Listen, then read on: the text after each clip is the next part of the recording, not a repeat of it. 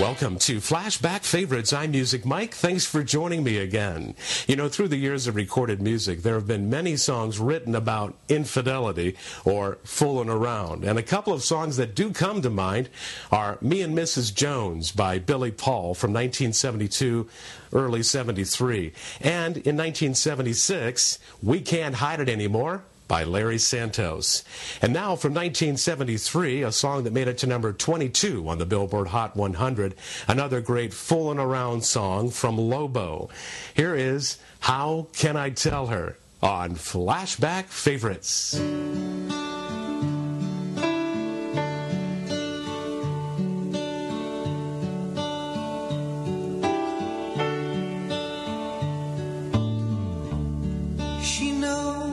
When I'm lonesome,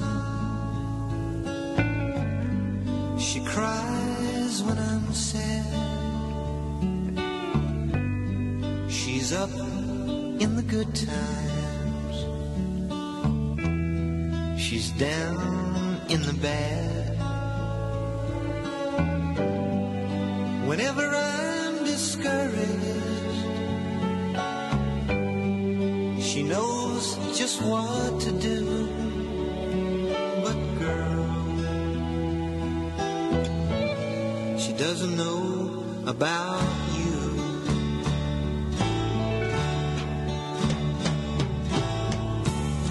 I can tell her my trouble, she makes them all seem right. I can make up excuses not to hold her at night. We can talk of tomorrow, I'll tell her things that I want to do. But girl, how can I tell her about you?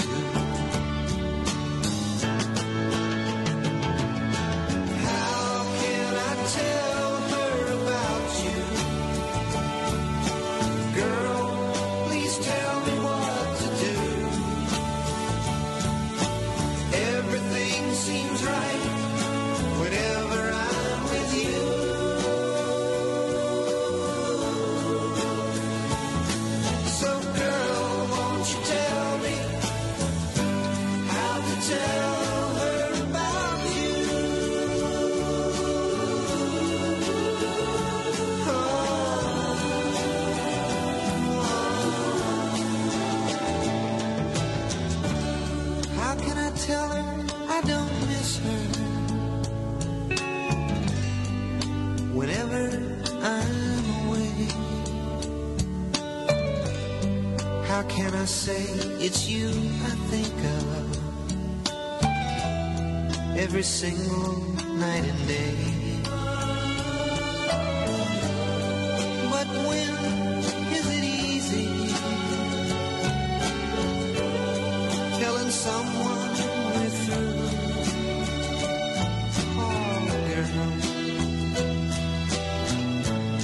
help me tell her about you. How can I tell her about you? Girl, please tell me what to do. Everything seems right whenever I'm with you.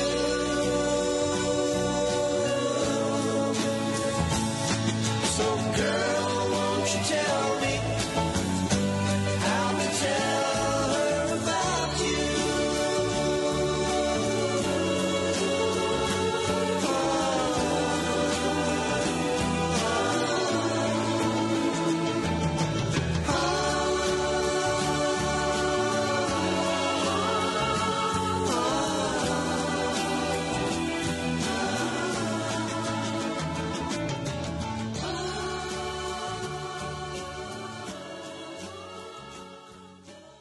Episode 139, Take 4. It's rare in the production of the podcast that a bit of material takes 4 takes, but this is what it has taken. And I hope this will do. But the theme is heavy, as you've just heard from Music Mike. And yet the theme is ennobling and beautiful. And it's a theme ultimately that is highly related to the experience of human hope. And that's why I played that scarifying and really alarming song by Lobo entitled How Can I Tell Her? I had referred to it in an early podcast, as you may remember, because it's just too unsettling and too uncomfortable to listen to, because it's dealing with an experience that the uncontextualized or decontextualized artist Lobo, and I use that in the full sense of the term, and I'm going to talk about decontextualized and universal art and universal truth, and I would like to say universal religion and spirituality in a direct relationship to this disfiguring and extraordinary sort of what used to be called soft rock ballad. I think it was number 22 in the country in 1974 during a particular period of time, but I think it actually was 1973. And why it is so interesting is because the artist has decided to take the voice of the actor in a drama who is actually causing his own suffering. And in doing so, he has allowed the actor to speak out of his own heart. That is the subject of the song, the speaker, to speak out of his own heart in a way that draws, I believe, compassion based upon understanding, as in the old phrase, which I honestly believe that to understand all is to forgive all. But there's something very deep, and if I may say, because this is podcast 139, in the spirit of the Psalter, of the 139th Psalm, because what's happened here, because the writer of the song has decided not to moralize, it's very clear that there is a terrible burden of guilt on the singer, the speaker, who is about to break up a very empathetic and beautiful and sacrificial relationship on the part of the woman with whom he is living. And he's about to break it up in favor of the person whom he is speaking. How can I tell her about you? And he's about to do this thing, but the way he has painted it, the way he has described it, she is so terrific, the person whom he is about to jilt. She is so terrific and so touching, and obviously also someone who loves to, quote, love him at night. So there's no question of that being part of it. He is about to jilt her in favor of someone who, quote, does the magic for him in a way such that so powerful is his feeling that he receives from this third party that he is willing to undertake the pain. But there is pain and there is suffering. And why I find this very hopeful is because the singer is not moralizing. He's not, on the one hand, immediately taking the part of the person you don't even see, who's not even in the song, but about whom the song is written, which is this wonderful other person, his wife or the woman with whom he lives, on the one hand, nor are you moralizing from the standpoint of the obvious infidelity and adultery of the situation, which is killing him and which is unmistakable and really upsetting, because it is because the speaker is speaking from his own heart. You understand the other person who he's about to wound because he appreciates her. So this is a doubly disturbing and hurtful song, and yet it's true. Now, this is what I want to say, that art that is non-ideological, that is not either about a particular view of biblical matrimony, which I hold, by the way, I hold in full, or and in practice, or is it the man is always the man's fault. The man is an AH, the man is this. And you could do it from a current perspective, which would see him as, by definition, the aggressor. The old thing, he can't keep his pants on. The old thing, he can't keep his zipper up. You've heard all that kind of talk. That really doesn't do justice either to the way the man himself feels. And what Lobo has done here, without any constraint, or he's not thinking in the terms that I'm casting it, that is to say, he's not sort of seeing that he's some kind of a universal soldier. That has nothing to do with it. He's just getting into the person who is suffering enormously because he is about to jilt someone who truly loves him in favor of a tremendous physical passion he has for another person. And this is very it's just alarming and disemboweling in the 17th century of the term bowel, and it is absolutely unutterably poignant, the song.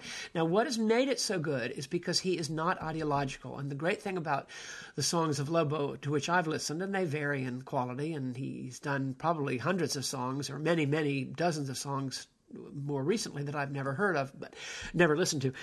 But this particular artist, when he wrote this song, was getting into an individual relationship that is accurate. This particular drama is being enacted by hundreds of thousands, possibly millions of our fellow citizens as I speak.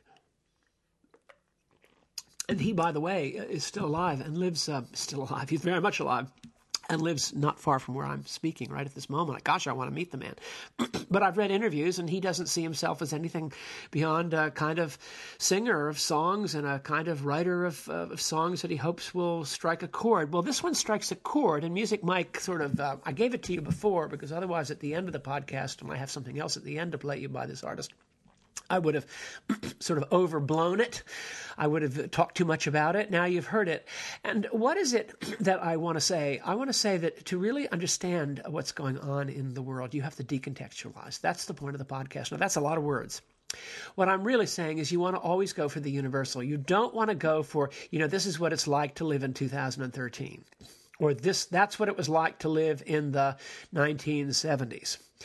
What you really want to say is this is what it's like to be me now, and to be living with her or him now, and to be having this or that child now, and to be having this or that parent now, and this and that sibling, and this or that job. Now, that's not reductionist. That's simply the way we really are. We really actually do.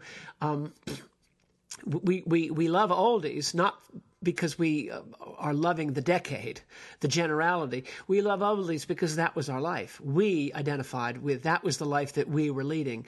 It could have been in the 40s, 50s, 60s. It's the day. It's our day. And so to really connect with people, you have to decontextualize. And this is something that is very... when it's done in a church by a preacher, for example, it has a majestic, no, that's not the right word, it has an electric power. My friend Lloyd Fonville has run the classic still from Bride of Frankenstein, 1935, of when Boris Karloff takes Elsa Lanchester's hand in his to love her, and she screams just before the scream. It's the classic still. You've seen it. Everyone here listening to this has seen the still, and he's called it Electric Love. Well, Electric Love, that will never die. It's electric love. It's not about a decade or an era. And I want to talk about two other people who, in their own way, to me, are proving the point and embody the point. And then I want to talk about you and me in light of this journey, because you see, the great point that is ultimately being illuminated or observed is that when this speaker in How Can I Tell Her actually says in words his dilemma, in which he is suffering agony, he can't muster up the courage to tell his wife or the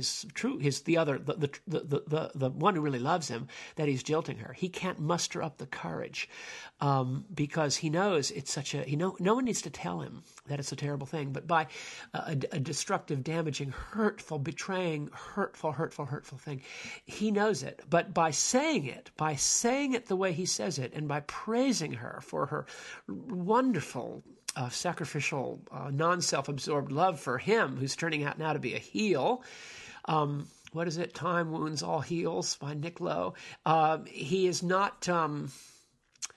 he's actually going to, I believe, come very close to solving his problem, because when he speaks it, he can see it. The moment he speaks it, he's detaching from his egotistical situation or his ego-bounded situation.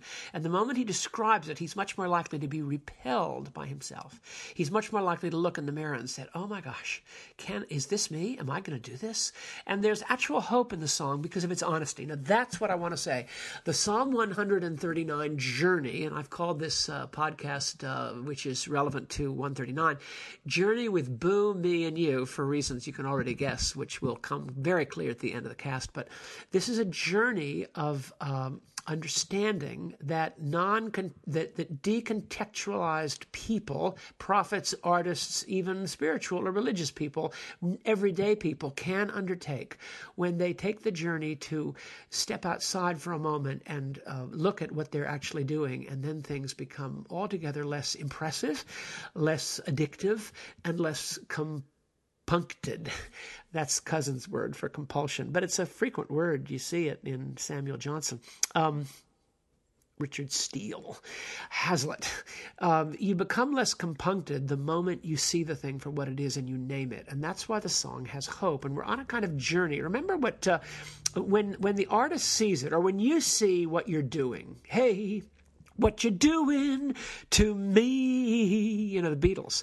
When you see it, then you are within yards of no longer having to do it. This is so powerful, and this ultimately is a kind of artistic expression or symbolic expression of 139, because in Psalm 139, the actor, similar to the agent of the song, is saying, "Whither can I flee from thy presence? I can flee to the uttermost parts of the sea. I can take the wings of the morning and flee to the uttermost reaches or darkness of the sea, yet thou art with me. Thou art with me whether I rise and whether I go when I am in the deepest of the deep, thou art with me. Because to thee the darkness is as light as the day. There is no darkness to thee because all is light. Wherever thou art, all is light. Wherever the real is, all is real. And then we see things as they are. This is powerful. And so what Lobo, without any self-consciousness, has done in this simple expression of a true and very poignant suffering situation, he has shed light. And in that particular case, the reality of the seeing eye, the all-seeing eye of the universe, God, can therefore address this man. Because, you see, is he qualitatively worse than the victim? Well, yes, at one level, of course he is. Absolutely. He's the agent of the job. He'd done the deed, is about to do the deed. But does God not have a forgiving word to the doers of deeds? I mean, he did say to the soldiers and the others who were crucifying him, Father, forgive them, for they know not what they do. And that's really important. There are a lot of people who have become Christians or have become converted or influenced by a Christian world, a Christian version of love and purposefulness and hope and new being, when they were in a terrible situation of an alcoholic depredation or a criminal case, which they are the criminal. I've seen it in prison, but I've seen it outside prison. I've seen it when forgiveness to a person who has actually done wrong, and it happens all the way around. You're then the power of being loved as what today we might call the agent or perpetrator of the action is just as powerful and sometimes even more galvanizing than if you find yourself being loved and accepted as the victim of the action. Because both are true. God is both with the victim and for the agent of the crime. Now, that's a Christian insight. That's really a Christian insight. It's expressed, I'll tell you where it's expressed. It's expressed in Alfred Hitchcock's 1959 thriller, recently in DVD, entitled North by Northwest, with Cary Grant and Eva Marie Saint. Now, please don't say I'm spoiling this, because everybody's seen this movie. It's been out since 1959. But as we all remember, and I will not give the exact details of it, the Cary Grant character is deceived by the Eva Marie Saint character, using sex as the instrument of the deception, and sent to his death. He is consciously, actively, maliciously, with full intent and full knowledge, with absolute, doing things. She actually does things to precipitate a situation, to actually create a situation where this man is sent to his sure death. Later on, however, he does something that is sending her to her death. He creates a situation later on in an auction room in Chicago. Is it Chicago? Yes, I think it's Chicago. In which he does something that is very likely going to send her to her death. And when he realizes what he has done, she is guilty for what she has done earlier. They both have a lot of forgiving to do. And in the scene where they confront one another, truly as man and woman, or person to person, they really talk to each other in a scene in the woods under Mount Rushmore towards the end of the movie. He says, well, I hope we'll get married. She said, is that, he says, he ineffectually proposes to her. And she says, is that a proposal? And he says, well, we'll have a lot of apologizing to do. Well, she has apologizing to do. And she asks him to forgive her for the terrible action in respect to him that she committed earlier. But he also asks him in his turn asks her to forgive him for almost willfully blowing her cover. And he says, well, we'll both have a lot of forgiving to do. That's very powerful. That's absolutely powerful. They've done a bad thing, but they've surfaced it. Well, this is what I believe is opened up by the illumination of the artist Lobo. Why do I laugh? Because it's art. You find it where you're going to find it. This is opened up in this situation of illuminating the agenda of the agent of a terrible action in the song "How Can I Tell Her." Now, I was going to go into, and I'm not going to do it now, I was going to go into Galsworthy as the ultimate decontextualized artist, because we usually think of artists as kind of traveling minstrels, bacchantes, Jerry Garcia, the Dead, traveling from place to place, hippies, completely, totally thumbing their nose at all standards or, quote, normal community ideas of right and wrong or what is acceptable behavior and so forth. And Van Gogh, it was sort of slightly insane. Ginsberg, Kerouac, Williams Burroughs, and those people exist in the arts, obviously. But we don't usually think of them like John Galsworthy, who, had he walked in the room, would have was a hearty, but absolutely to the manner-born, upper-middle-class, Harrovian, Oxbridge, New College, Oxford trained barrister who happened to be a man of genius insight with a kind of deep spiritual questioning that comes out in the later novels increasingly with great power, and this X-ray vision into the human heart, especially of people who were like him in the upper middle class at that period before World War II, but after World War I and just before World War I. Well, you see what I'm saying? Who would have thought? We would have thought, is he Ginsberg? No, he's John Galsworthy, and yet his insight is absolutely as eviscerating and, I said earlier, disemboweling as Allen Ginsberg's in his great poem Howl, or I think his poem America, which I think is unbelievable, or that one that I really don't like, but I know it's brilliant, his sort of Thanksgiving Day sort of ode. But so you see, the same would be true. Because the decontextualized artists, because they're hearing something, they're putting up their finger above the parapet, and the light is catching their finger, the light, capital L, and they're given something beyond and above themselves in their context. Lobo is given something here, and the illumination of this. I don't want to say sordid. I want to say deeply unhappy and deeply unfaithful, disloyal, but feeling it situation that the man is involved in with the you to whom he is speaking, that illuminates it. And by illuminating it, it loses its completely absorbing, attached power to totally compunct our experience. I was going to talk about Cousins, which I always talk about, but Cousins is a perfect example of this. I mean, he comes from this prep school background, he goes to Harvard, drops out. He's not a hippie. He's always regarded as a WASP, but erroneously, because he writes non-WASP characters with tremendous accuracy and feeling. People just don't read his books who say, oh, he's the Pennsylvania WASP aristocracy. They just haven't read his books, because he's able to talk about all sorts of conditions of people in Brockton, Massachusetts, in a way that, or Pennsylvania, in a way that is devastatingly accurate and sympathetic. People just don't read. But I love Cousins, partly because of his delectation concerning the Episcopal Church. He really understands from the inside out, even to this day, 2013, the way the Episcopal sort of the Episcopal myopia, but also the Episcopal sort of context, which I've lived almost my whole life in, and in some ways my whole life. He understands that, and he speaks about it with so much understanding and sympathy, and yet, in fact, no faith, no religious faith at all. But he does speak about the context with sympathy. So I like him. But what do I really get from him? I don't get any of those things. I get none of those things. What I get from Cousins is a man who is trying to study the trees in order to gain a sense of what the forest is. He is completely without paradigm or meta-narrative. He is completely without an understanding of, quote, on a larger, stratospheric level.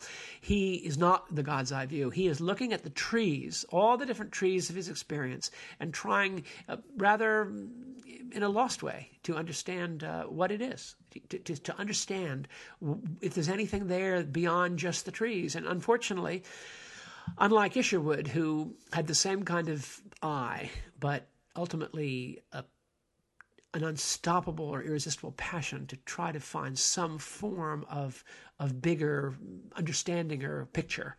Unlike Isherwood, he didn't find it, and he never sort of cracks his way out of the eggshell, the little chick trying to crack his way. If he doesn't, has a limited number of cracks into energy, and then he gets smothered and dies if he can't get out of it, and that often happens. What is it, like 1/4 of eggs of chicks don't hatch? They can't get out. They don't have enough. For whatever reason, they aren't able to pickaxe the way, to hammer their way out with their little claws or hands and head and beak mainly. And oh my gosh, and he doesn't make it. And I know that because I'm up with his the way things finished up in his life, and I see him as a man who used these eagle eyes to understand the trees, but never somehow was able to see a forest. And that's just the way it was. But the power of it is that he sees so much.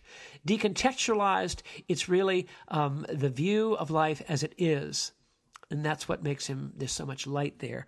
Perhaps more light in Galsworthy because he sees more hope. But it's decontextualized. It doesn't have a rat's ass to do with Kent School or Harvard College or Williamstown, Mass, where he lived towards the end of his life. It has everything to do with an attempt to try to find some kind of unifying field theory of his tragic understanding of how life dealt its portion to human beings as he saw it. Decontextualized is Lobo. And Lobo, with his able to not try to put any kind of what we today would call a 1960s or 1970s a Watergate spin, none of that. He's just writing about me and you and a dog named Boo. And that's why his journey was able to take him in such a constructive way, in that horrifying, and yet ultimately, because it tells the truth, hopeful scenario. You might say, if only there were a song 3 months later that the same speaker could sing. I'm not sure of it. I think he's probably going to end up with the wrong person, not with the person who really loves him. But I think having said it in such poignant, heartfelt ways, and yet standing apart, it's possible that he will find a different conclusion and do what the world and the church might call to be right, but only he alone can finally find to be that which is true. And that's, remember what the teacher told, Swami Prabhavananda told Isherwood early on in the game. He said, Chris, purity is simply this, telling the truth. Well, this journey which Lobo has taken us on the last couple of days is now over, but let him have the last word. Thank you.